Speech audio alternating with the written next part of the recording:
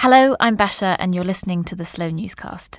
And it seems right now that if we squint hard enough, the end of this pandemic looks like it could just about be in sight. We've got that date, the 21st of June, seared into our heads, and our phones are full of memes about the chaos that's surely going to ensue once we're all let out again. And really, the only things that seem to be threatening that great reopening are variants.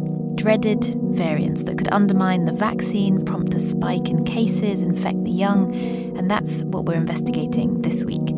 If you've been listening to the Slow Newscast for a while, you'll know that my colleague Matt D'Ancona has been following the government's pandemic response really closely.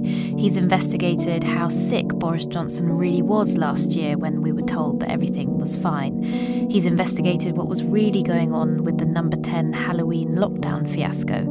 And he's investigated the political decision-making behind the vaccine. And today, I'm handing over to him to tell us the story of the variant and what it might mean for our future living alongside COVID-19. Test and trace is only one of the elements that enables us to fight COVID. We are not the single silver bullet. Between that business plan being published and us going into the lockdown we're currently in now, we've seen the virus mutate.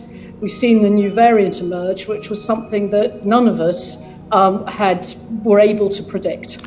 That's Baroness Dido Harding, head of the government test and trace strategy, addressing the Commons Science and Technology Committee on February the 3rd.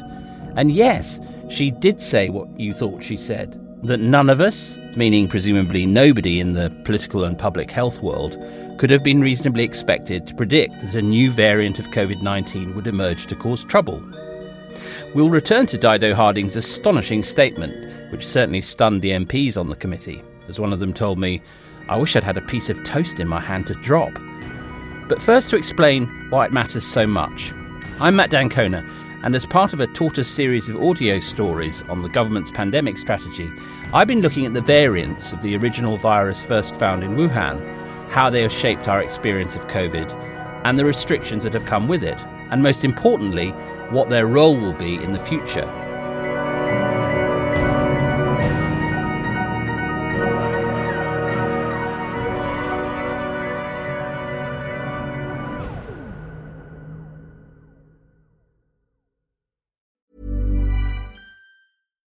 Millions of people have lost weight with personalized plans from Noom. Like Evan, who can't stand salads and still lost 50 pounds.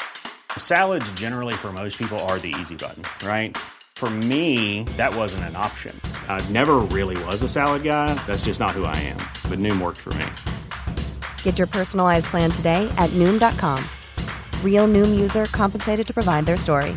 In 4 weeks, the typical Noom user can expect to lose 1 to 2 pounds per week. Individual results may vary. I'm Sandra, and I'm just the professional your small business was looking for. But you didn't hire me because you didn't use LinkedIn Jobs. LinkedIn has professionals you can't find anywhere else, including those who aren't actively looking for a new job, but might be open to the perfect role, like me. In a given month, over 70% of LinkedIn users don't visit other leading job sites. So if you're not looking on LinkedIn, you'll miss out on great candidates like Sandra. Start hiring professionals like a professional. Post your free job on linkedin.com/people today. What has not been fully appreciated, as we'll see, is the extent to which, in private at least, fear of variants has driven Boris Johnson's most recent pandemic strategy as much as optimism about the deployment of vaccines. As one cabinet minister put it to me, we're in a weird space right now, vaccine euphoria punctuated by attacks of variant terror. Why do variants deserve our attention? Because they're inevitable, the fast-moving work of evolution in real time. And because the form that they take can be quite literally a matter of life and death. Here's Boris Johnson making that point very clear in Downing Street on Monday, February the 22nd, as he launches his surprisingly cautious plan for exit from lockdown. It's largely the impact of this new variant that means the NHS is under such intense pressure, with another 40,261 positive cases since yesterday.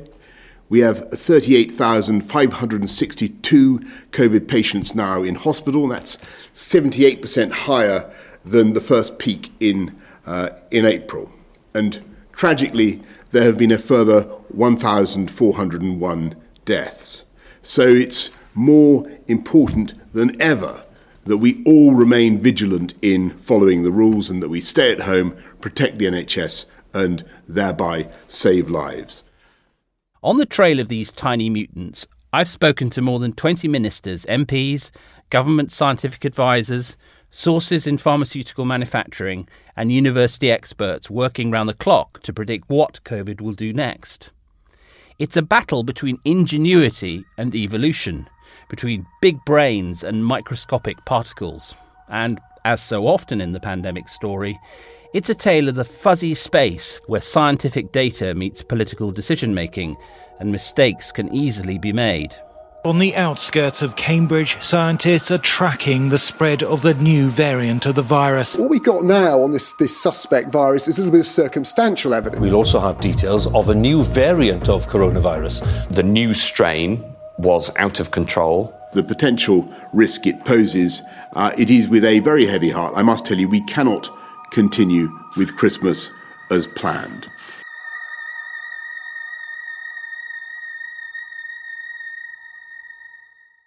COVID is the defining global emergency of our era, and many of its most vivid dramas have involved political personalities in angry disagreement, and the errors that have been nurtured by these tensions over when to impose this lockdown or sign off that contract or change yet another failed testing app.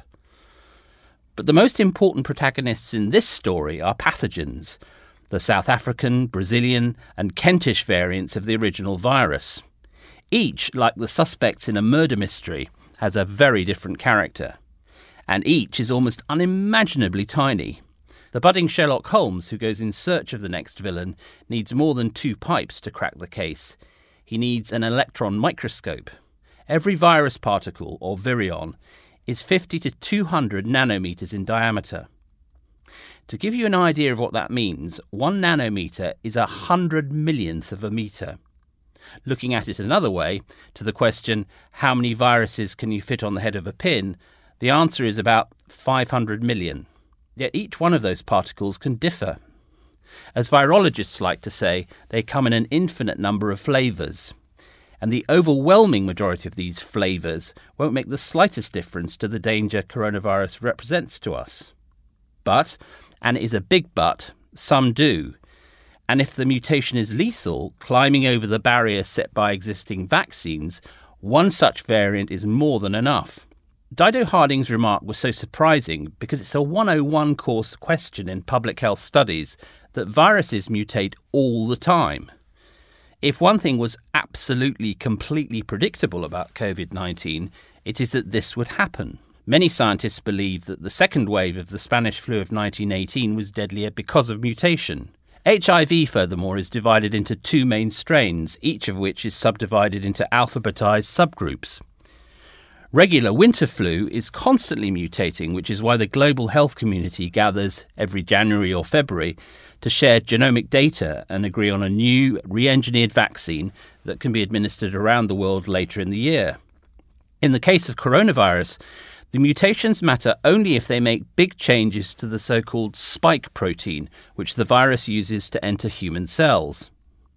Again, this might not sound like much, but imagine a building that has an automatic water sprinkler system triggered by fire and malware that disables the system. The computer code causes malfunction that burns the building to the ground. This, in effect, is what a nasty variant could do to escape vaccine protection. So far, this hasn't happened. But it might. This is why, for example, the scientists at Oxford University that cracked the vaccine code in January 2020, the breakthrough that was to enable the AstraZeneca jab, have been tracking mutations ever since. Professor Katrina Lithgow of Oxford's Big Data Institute explains in this Royal Society primer. The coronavirus RNA, we can imagine it as a string of 30,000 letters, and through genetic sequencing, we can read those letters across the genome. What we find is as the virus spreads from person to person, we can start to see mutations emerging in some individuals and then spreading into other individuals, which then go on to create this kind of evolutionary change. By looking at those changes, we can map how the virus is spreading within countries and also globally. But the word variant was not one you heard ministers or public health experts utter very often for most of 2020.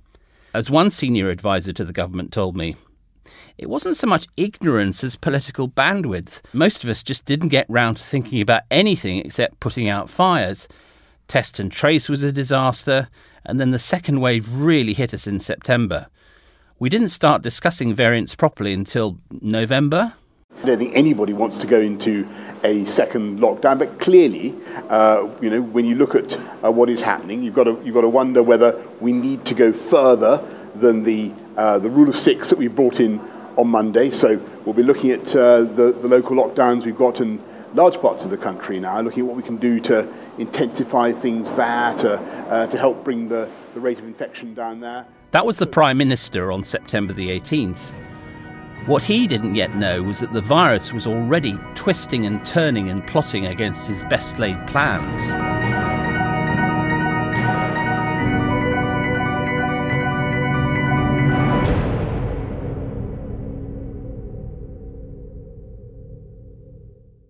Two days later, on September the 20th, a variant was detected in a chronically ill COVID patient in Kent. What was anecdotally apparent, and later to be confirmed by hard data, was that this brand new coronavirus was more transmissible than the common or garden Wuhan variety.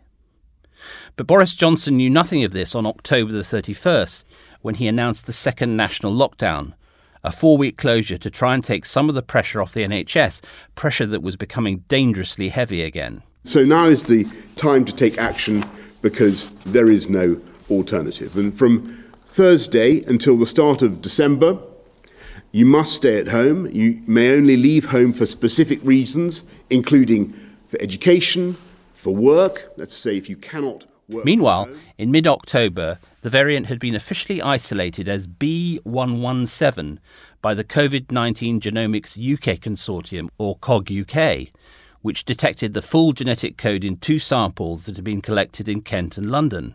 How had the mutation occurred?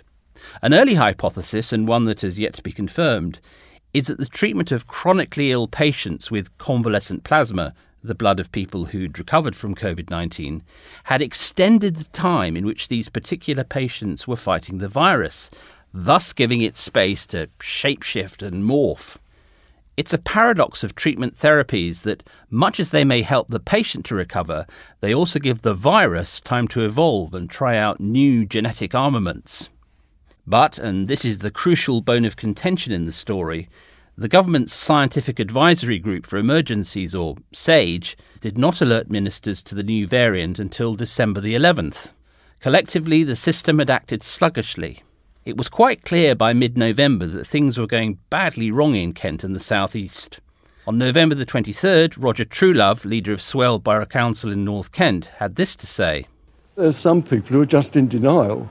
They think it's a hoax, and I think that must be a very small proportion of the population. But in spite of all the messaging, there are clearly people who don't necessarily get what they've got to do, that they think it doesn't apply to them. On that very day, data had been released showing that just 2 regions, London and the South East, are seeing a rise in new cases in the majority of areas, with steep drops in hotspots in the north. South East England had the highest rate in the country, with rates of infection increasing in 34 of its 67 local authority areas. Matt Hancock was well aware of the problem, as he told the Commons on November the 26th. We must make the right judgments guided by the science. The majority of England will be in Tier 2, but in a significant number of areas, I'm afraid, they need to be in Tier 3 to bring case rates down.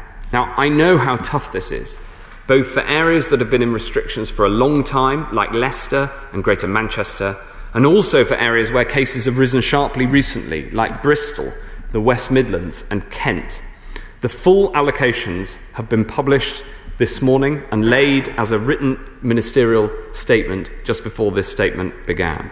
I understand the impact that these measures will have, but they are necessary given the scale of the threat that we face.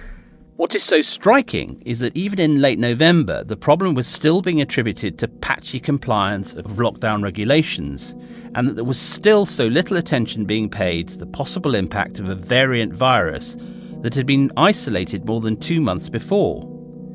Indeed, it was not until December the 8th that the Kentish mutation was finally declared a variant under investigation by the UK, and then 10 days later reclassified as a variant of concern. Over the last few days, thanks to our world-class genomic capability in the UK, we have identified a new variant of coronavirus, which may be associated with the fastest spread in the southeast of England. By this stage, Hancock and his boss, the Prime Minister, were finally persuaded that the Kentish variant was the culprit, and with good reason. By December the 19th, it was clear that the new flavour of COVID was much more easily transmitted, a bleak reality that drove Boris Johnson to impose Tier 4 restrictions on 18 million people across London and eastern and southeast England. NervTag's early analysis suggests the new variant could increase the R by 0.4 or more, and although there's considerable uncertainty, it may be up to 70% more transmissible than the old variant, the original version of the disease. The 2-week curfew led to the cancellation of millions of Christmas Day family gatherings, and any hope that the Tier 4 restrictions would get the virus under control was quickly dashed. On January the 4th, the Prime Minister announced the third lockdown with great reluctance, but in the face of overwhelming evidence from Chris Whitty, the Chief Medical Officer, and Sir Patrick Vallance, the government's Chief Scientific Advisor, that there was what they called a material risk of the health service being overwhelmed by the number of COVID admissions. With most of the country already under extreme measures, it's clear that we need to do more together to bring this new variant under control while our vaccines are rolled out. In England, we must therefore go into a national lockdown which is tough enough to contain this variant. That means the government is once again instructing you to stay at home. By now, a nagging voice in the back of ministers' minds was growing ever more insistent. As one put it to me, why the fuck didn't Sage tell us sooner? If the scientists knew the details of the Kent variant in October, why did they wait till December to, let us know? In private, the scientists reply that this sentiment shows how much the politicians still have to learn about public health policy. According to one Sage expert, look, we have the best genomics capacity in the world. We're constantly mapping new variants, more than any other nation, half of all the COVID sequencing in the world. We didn't have enough data in October to say with any confidence that this particular variant was the cause of the spike in cases. The same source added, the better question people might like to ask is, why weren't ministers interested in variants until so late in the year, and why didn't they actively seek our advice on the subject? In which context, let's return to that extraordinary statement by Dido Harding to the Science and Technology Committee on February the 3rd, that nobody could have predicted the Kentish variant. Later in the same hearing, the committee's Conservative chair, Greg Clark, invited her to revisit this remark. Now, earlier in this session, Baroness Harding, you said that, and I quote, we've seen the new variant emerge, which is something none of us were able to predict. Would you just like to kind of reflect on that? And is it not possible to be primed and ready to respond actually to mutations which most scientists we've heard from across the year have felt was not only likely but almost certain? Well, I think on the basis that this country is absolutely at the leading edge of genomic sequencing, we are better placed than I would argue any other country in the world to be able to spot new mutations and to then predict which ones will cause material problems and which ones won't. What I was referring to earlier is predicting exactly when that is going to happen, and therefore being ahead of the curve, that's much harder. In other words, Dido Harding, who is a successful businesswoman, but was in this case speaking on behalf of the embattled science and public health community, was saying to the incredulous MPs, get off our back. This stuff isn't as easy as you political time servers reckon. As so often in the pandemic story, human foible and failure to communicate is as important as outright failure, and there is exasperation on both sides. The politicians accuse the scientists of giving them the wrong kind of advice or the right kind of advice but too late. The scientists throw up their hands in despair at the short-termism of the politicians and their inability to walk and chew gum at the same time. But the deeper criticism levelled in private by some of the scientists is even more damning. It is this: that Boris Johnson and his team were not only uninterested in variants of the virus until the problem was jammed in front of their faces, they had also managed to create a dream context for mutation. As we've seen, viruses always evolve. They are subject to what's called selective pressure. If we try to shut them down, they'll look for evolutionary escape hatches, changing and altering in response to any new circumstance or context. But there are contexts that they especially love. They can have great fun in the body of an infected individual patient, morphing and transforming in the course of one wretchedly long stay in hospital. What they really relish, though, the coronavirus playground if you like, is a context of high case rates.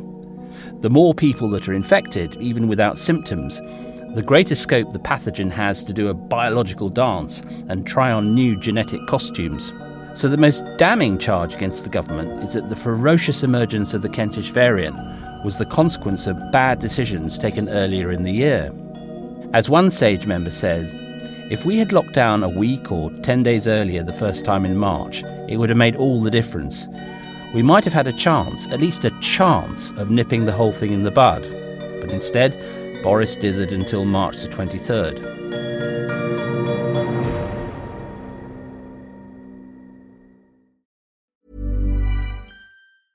Ready to pop the question? The jewelers at BlueNile.com have got sparkle down to a science with beautiful lab-grown diamonds worthy of your most brilliant moments. Their lab-grown diamonds are independently graded and guaranteed identical to natural diamonds, and they're ready to ship to your door. Go to BlueNile.com and use promo code LISTEN to get $50 off your purchase of $500 or more. That's code LISTEN at BlueNile.com for $50 off. BlueNile.com, code LISTEN. Hiring for your small business? If you're not looking for professionals on LinkedIn, you're looking in the wrong place. That's like looking for your car keys in a fish tank. LinkedIn helps you hire professionals you can't find anywhere else, even those who aren't actively searching for a new job but might be open to the perfect role. In a given month, over 70% of LinkedIn users don't even visit other leading job sites. So start looking in the right place. With LinkedIn, you can hire professionals like a professional. Post your free job on linkedin.com/people today. Hello, it's Tomini from Tortoise. This podcast is sponsored by EY. The risks posed by AI range from bias in decision-making to misinformation and the misuse of personal information, all at an unprecedented scale. Nearly a quarter of UK businesses understand that the regulatory landscape is changing fast, and nearly half are tracking new regulatory guidance to be responsive to emerging best practice. The EY Responsible AI Service helps organisations innovate safely, providing confidence that AI and generative AI technologies are developed and managed ethically, transparently and sustainably, and that potential regulatory and reputational risks are identified and mitigated. Discover how you can create a better working world with AI by going to ey.ai. The disaster of test and trace over the summer meant that the virus spread faster and further than it needed to, and the more it spread, the more it adapted. To this, ministers and their advisers respond angrily. As one senior source puts it, the fact is that we can't even be sure that what we call the Kentish variant was born in Kent. The whole point of these mutations is that they can happen anywhere and that they are horribly mobile. It was tracked down in Kent, but who knows where it started? What is not in doubt is the muscular power and increasingly global reach of the Kentish variant, fairly named or not.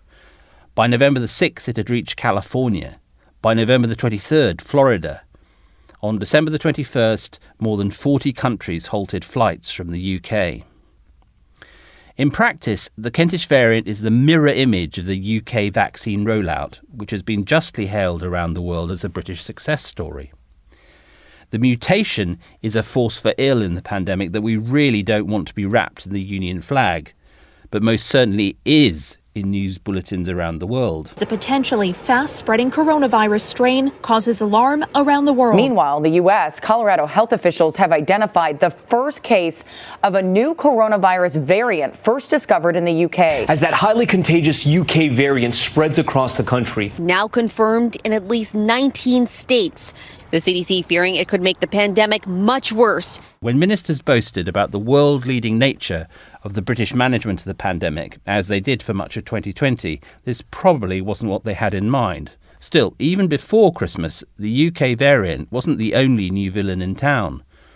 On December the 23rd, British scientists announced that another variant, first detected in South Africa in October, had now been isolated in 2 patients in England. This afternoon, the Health Secretary revealed that 2 cases of yet another variant had been detected in the UK.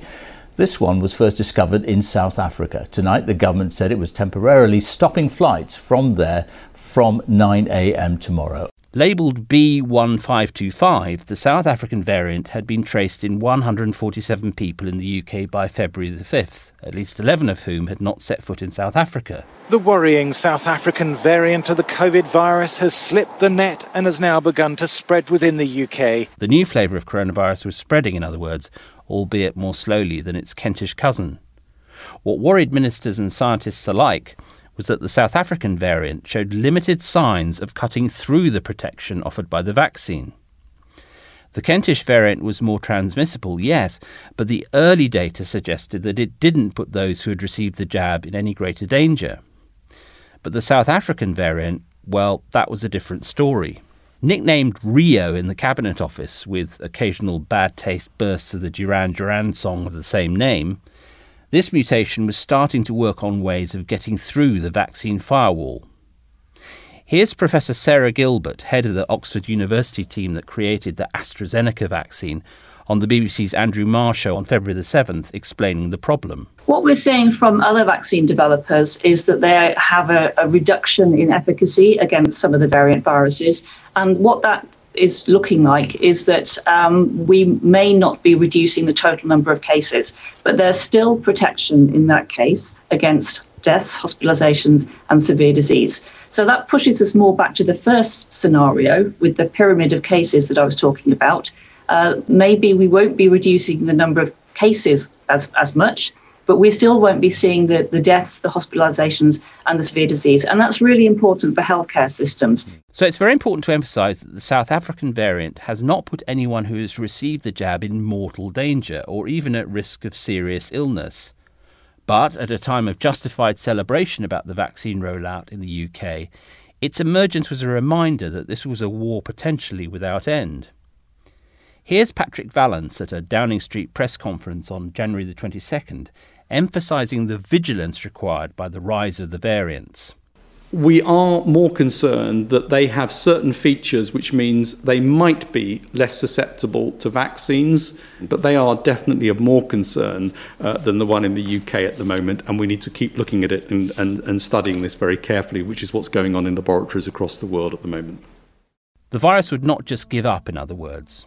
On the contrary, the logic of evolution would send it seething into battle against the vaccine that was so successfully thwarting its work. The same is true of the so-called Brazilian variant, or P1 as it's known in the lab. This version was not, in fact, spotted in Brazil at all, but by Japan's National Institute of Infectious Diseases on January the 2nd in 4 travellers from Brazil's Amazonas state. The discovery rang alarm bells for one obvious reason. With almost 250,000 deaths to date, Brazil is second only to the US in COVID fatalities. So its epidemiological data is of concern to the whole world. What worries ministers and scientists in the UK, and everywhere else, is what happened in the rainforest city of Manaus, the capital of the state of Amazonas. In the first wave of the virus, up to 3/4 of the city's population were infected, a terrible toll that ought to have had the consolation of offering high levels of immunity. The surviving population, or enough of them, would have generated antibodies to protect them from a further surge.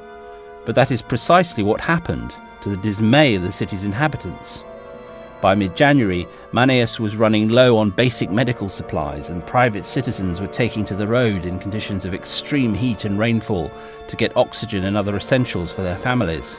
Bodies were reportedly being buried in mass graves as COVID returned for a second savage bite. Manaus in the Amazon rainforest is at the epicenter. It's where the new strain was found. In Amazon's biggest city, Manaus, hospitals are close to collapse, with medical supplies dwindling and intensive care units nearing capacity. This city was absolutely floored in the first outbreak. It's never recovered. It's through the floor now.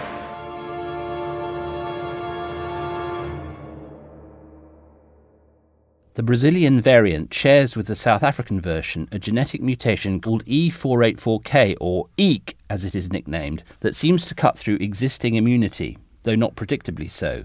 Again, there is no evidence that it will endanger those who have received the vaccine. On February the 21st, Matt Hancock told Sky's Sophie Ridge that the incidence of the two main variants was falling in the UK. Well, there is evidence that the measures that we're taking, both the enhanced contact tracing and also the stricter measures at the border, there is evidence that these are working and that we've now got a much stronger vigilance in place because everybody coming into the country has to be tested and we sequence the results of those tests. And we've also got a very strong set of actions working with the local authorities, very specifically in the areas where a new variant is found. And we hit it hard and send in that enhanced contact tracing and go door to door. So we've now got this program in place to be able to really try to stamp out a new variant where we see it. And there is evidence that that is working. So evidence that that's what, sorry, does that mean that you think that cases might be coming down of those variants? Yes, I do. So how have these mutations been contained so far? By two principal means. First, border control and quarantine. On February the 16th, the government announced details of its plan to ban travel from 33 red list countries, except for UK and Irish nationals who would have to quarantine for 10 days in a government-approved hotel. We've also banned all travel from 22 countries where there is a risk of known variants, including South Africa, Portugal and South American nations. And in order to reduce the risk posed by UK nationals and residents returning home from these countries, I can announce that we will require all such arrivals who cannot be refused entry to isolate in government-provided accommodation, such as hotels, for 10 days without exception. Labour's John Ashworth, the Shadow Health Secretary, urged the Prime Minister to go further and to consider even tighter border controls. Now, these variants bring into focus the importance of border controls. Times Radio reports that hotel quarantine arrangements won't be in place until the 15th of February. Why the delay? And according to the Times newspaper, Sage warned 2 weeks ago tougher quarantine restrictions for everyone entering the UK were needed. The government disputes this interpretation, so will he publish the Sage minutes from 21st of January? The problem is that no modern nation dependent upon the supply chains of the global economy and the movement of individuals across the border can long sustain such restrictions. The Department for Transport has already been tasked with setting up a successor body to the Global Travel Task Force established in October to coordinate the phased resumption of relatively normal border control. But as one senior virologist put it to me, travel is pretty much all or nothing. Once anything like regular human traffic resumes, you can work on the basis that any significant variant will get here sooner or later.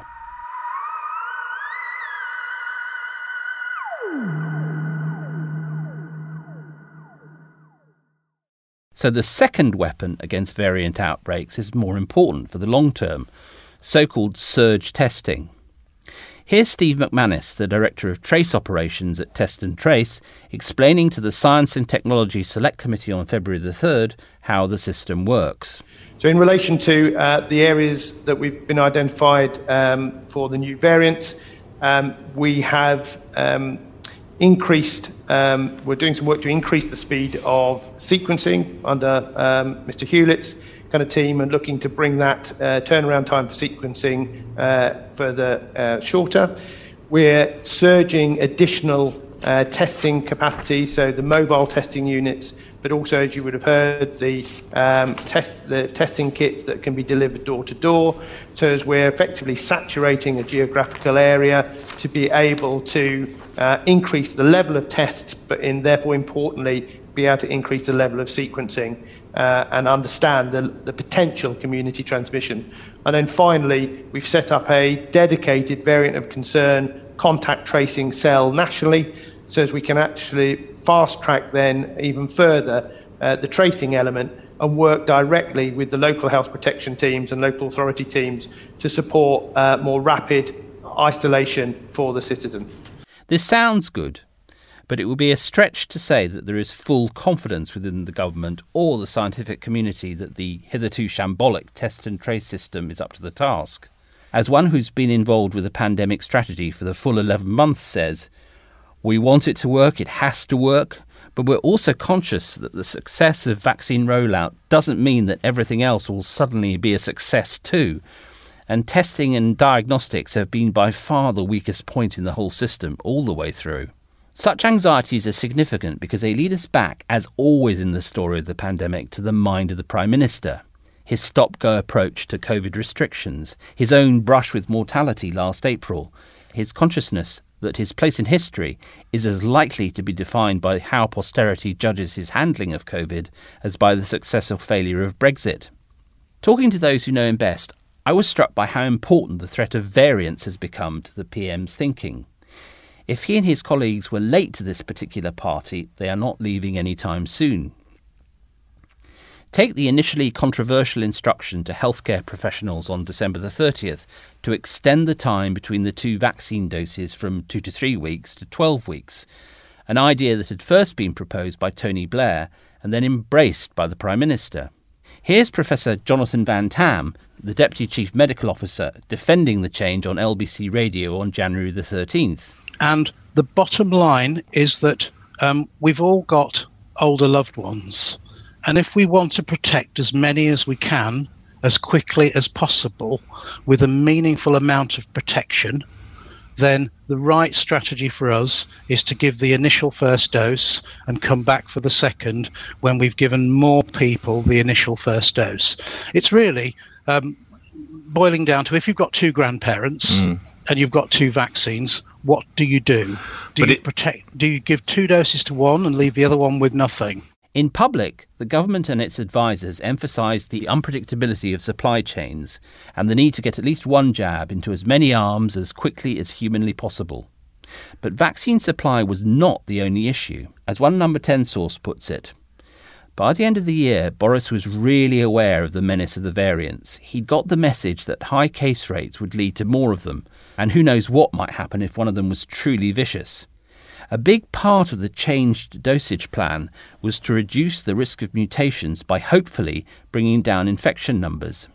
Even more interesting is the pointed caution that characterised the Prime Minister's lockdown exit plan on February the 22nd and differentiated it sharply from previous promises of swift emancipation. I want to be frank about exactly what that means and the trade-offs involved. I won't be buccaneering, as you put it, with people's lives. It's right gradually to replace the protection afforded by the lockdown, and our approach is to move with the utmost care. We've got to be humble in the face of nature. It is important also to be cautiously cautious. This less reckless approach to unlocking the country was intrinsically sensible. Johnson wants this to be the last lockdown and has been steered towards a less buccaneering approach in general by a new cohort of advisers. But the change was also to a considerable extent the consequence of a specific concern that has not been hitherto reported. According to one source close to the PM, what happened was this. The scientists told Boris that the next month looked like a variant minefield, that the genomic evidence made them very wary about February and March, and what surprises the virus might have in store. Of course, they could well be wrong, but the warning definitely got under his skin. This meant that even the reopening of schools on March the 8th was at risk, a risk in the end that Boris Johnson decided he had to take. But the tests and conditions written into the whole lockdown plan are no accident. Apprehension about new and existing variants is present everywhere in the strategy. There are tripwires and emergency brakes everywhere to enable the PM to slow down or halt the unlocking process. And if you're wondering why you won't be able to go to your local for a pint before May the 17th at the earliest, look towards Kent, South Africa and Brazil. Fear of the mutants looms large in the PM's mind, and with good reason.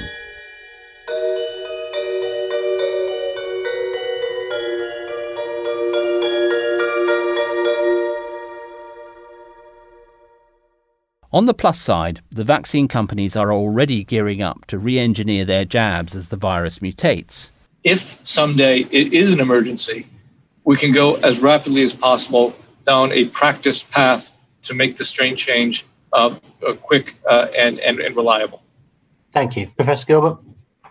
Well, the approach that Oxford and AstraZeneca are taking together is very similar to that Pfizer have just outlined. So we are working to produce new versions of the vaccine. Both of these vaccine technologies are platform technologies. They're designed to easily accept a new antigen, whether it's from a different virus or just a different version of the virus that we were already working to protect people against.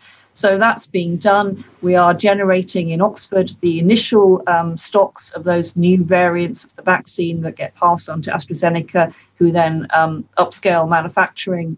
We have plans for clinical trials to be taking place from the early summer with batches of the new variants of the vaccine. At present, there may be no requirement for a new vaccine this year. If the need arises, the re-engineered jabs will require 3 to 4 months of clinical trials and, crucially, a sufficient level of coronavirus in the community for such trials to be meaningful. This is the trickiest bit about such trials, a sting in the tail, if you like. With any new treatment, double-blind tests mean that there is a group of patients that receive the new product and a control group that receives a placebo. And unless there is a measurable risk of them catching COVID, which is to say enough virus in circulation, the test results don't tell you very much.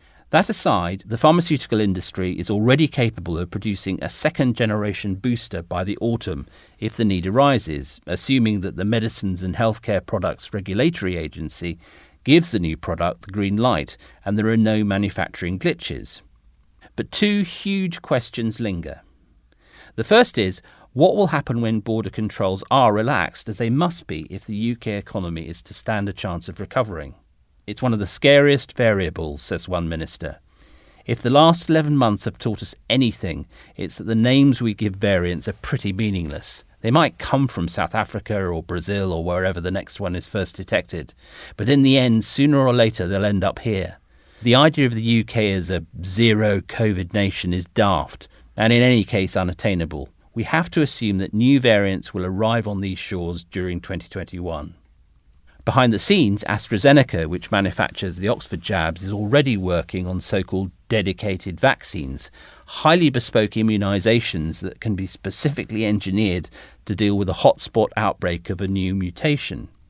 For this reason, some of those advising the government think that the PM was foolish to declare that this would be the last lockdown, and think he will be forced to eat his words by the need for, at the very least, localised quarantines to contain surges of new mutations. In fact, the 68-page document setting out the detailed provisions of the plan says that the government will indeed take a highly precautionary approach, acting fast to address outbreaks. But the public will remember the PM's repeated promise that the exit from closure would be irreversible.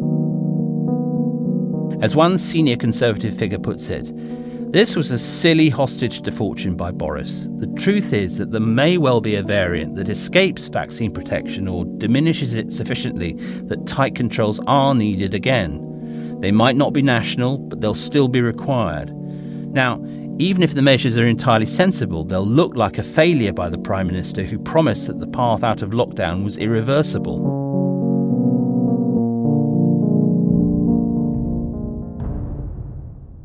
The second overarching question is how to prevent developing countries from becoming a permanent greenhouse for new variants, some of which will be more dangerous and inevitably make their way around the planet.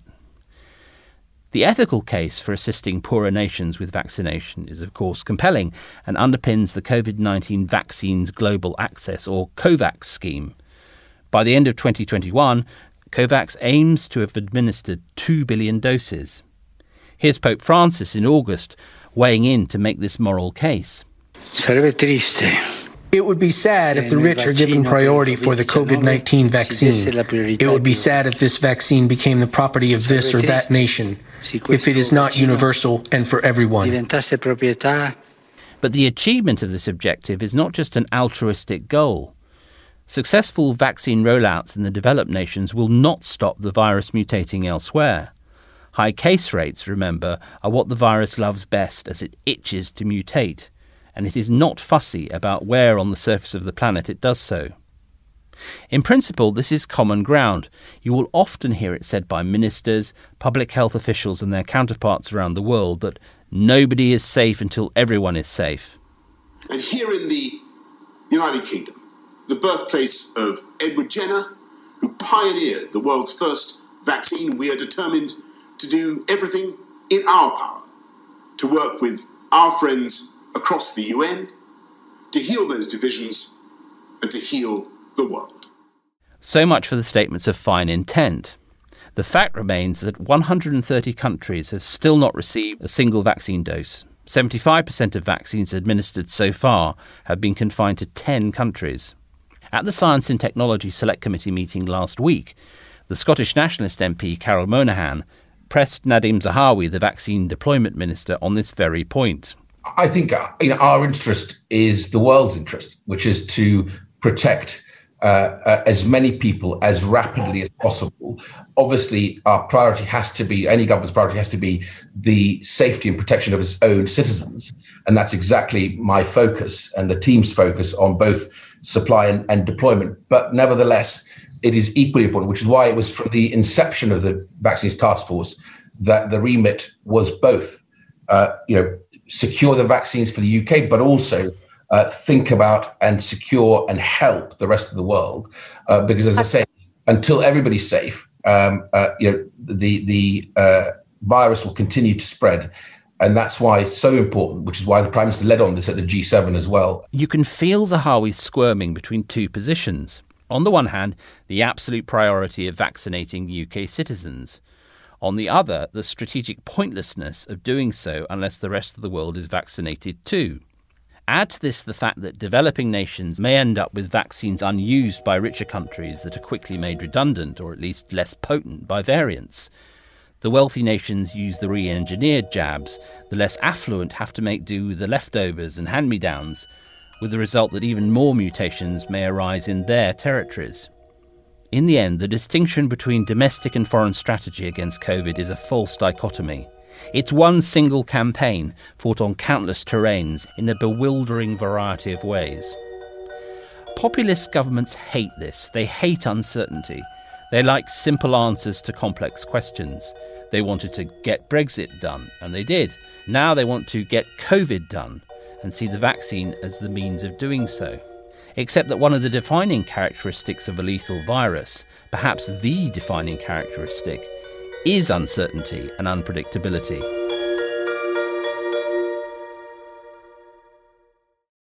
Coronavirus has not yet mutated in such a way that it escapes vaccine protection, and there is no intrinsic reason to think that it is going to. But it might.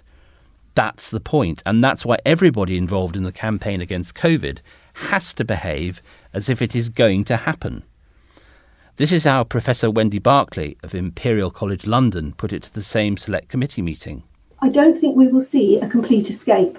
I think that what we will see is that we'll see a gradual loss of efficacy, and at some point we will need to make a decision about how low does that mismatch go before we need to update the vaccine. At a time when ministers' instinct is to wave the British flag and talk of businesses reopening, families reunited and summer holidays, this is a tough constraint to accept.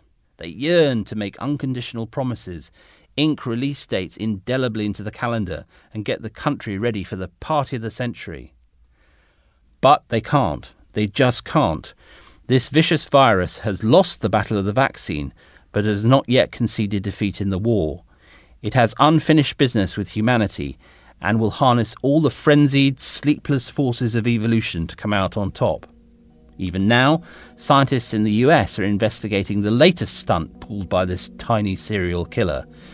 A recombination event whereby two variants have joined forces, the Kentish version and a new Californian flavour, to form a specially mutated hybrid.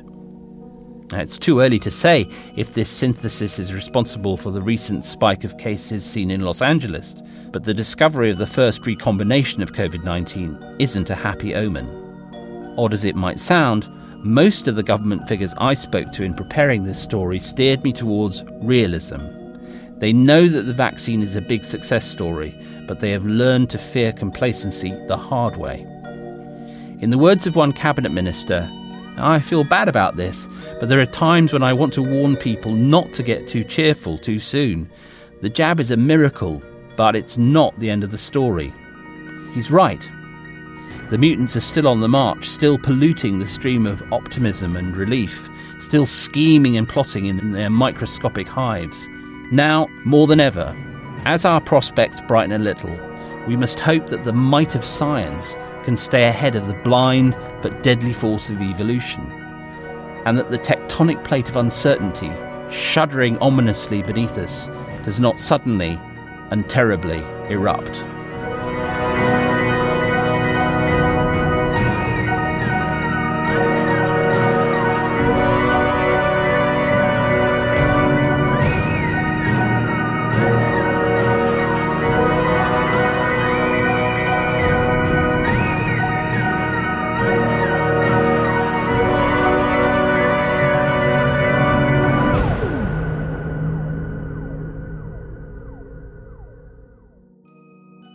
Hello, it's me, Basha, again. Thanks for listening this week. And if you're a fan of this podcast and you want to help shape the stories we tell and how we tell them, why don't you join Tortoise? That's the newsroom where I work as an editor, as well as making this podcast. Tortoise is an open newsroom, and so there are plenty of opportunities for you to get involved and to join in editorial meetings and events. Just go to tortoisemedia.com/friend and use my code BASHA50. That's BASIA 50, and you can get a half-price membership. Thanks, and see you next week.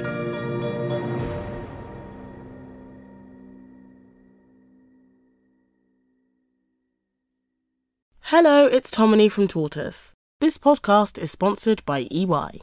UK business leaders are quietly confident that better times are coming. More than half of those who responded to the recent EY CEO Outlook survey believe their profitability would increase in 2024. As businesses look to the future, transformation is clearly front and centre on the 2024 CEO agenda, with the vast majority of leaders planning to maintain or accelerate their transformational change in 2024. With 76% of CEOs in agreement that AI will deliver transformative efficiency benefits to their organisation, how can AI be put to use to enhance innovation efforts? Find out how integrating AI into your business could minimise the negative impacts on the workforce, boost productivity, and improve overall employee experience by reading the full report at ey.com.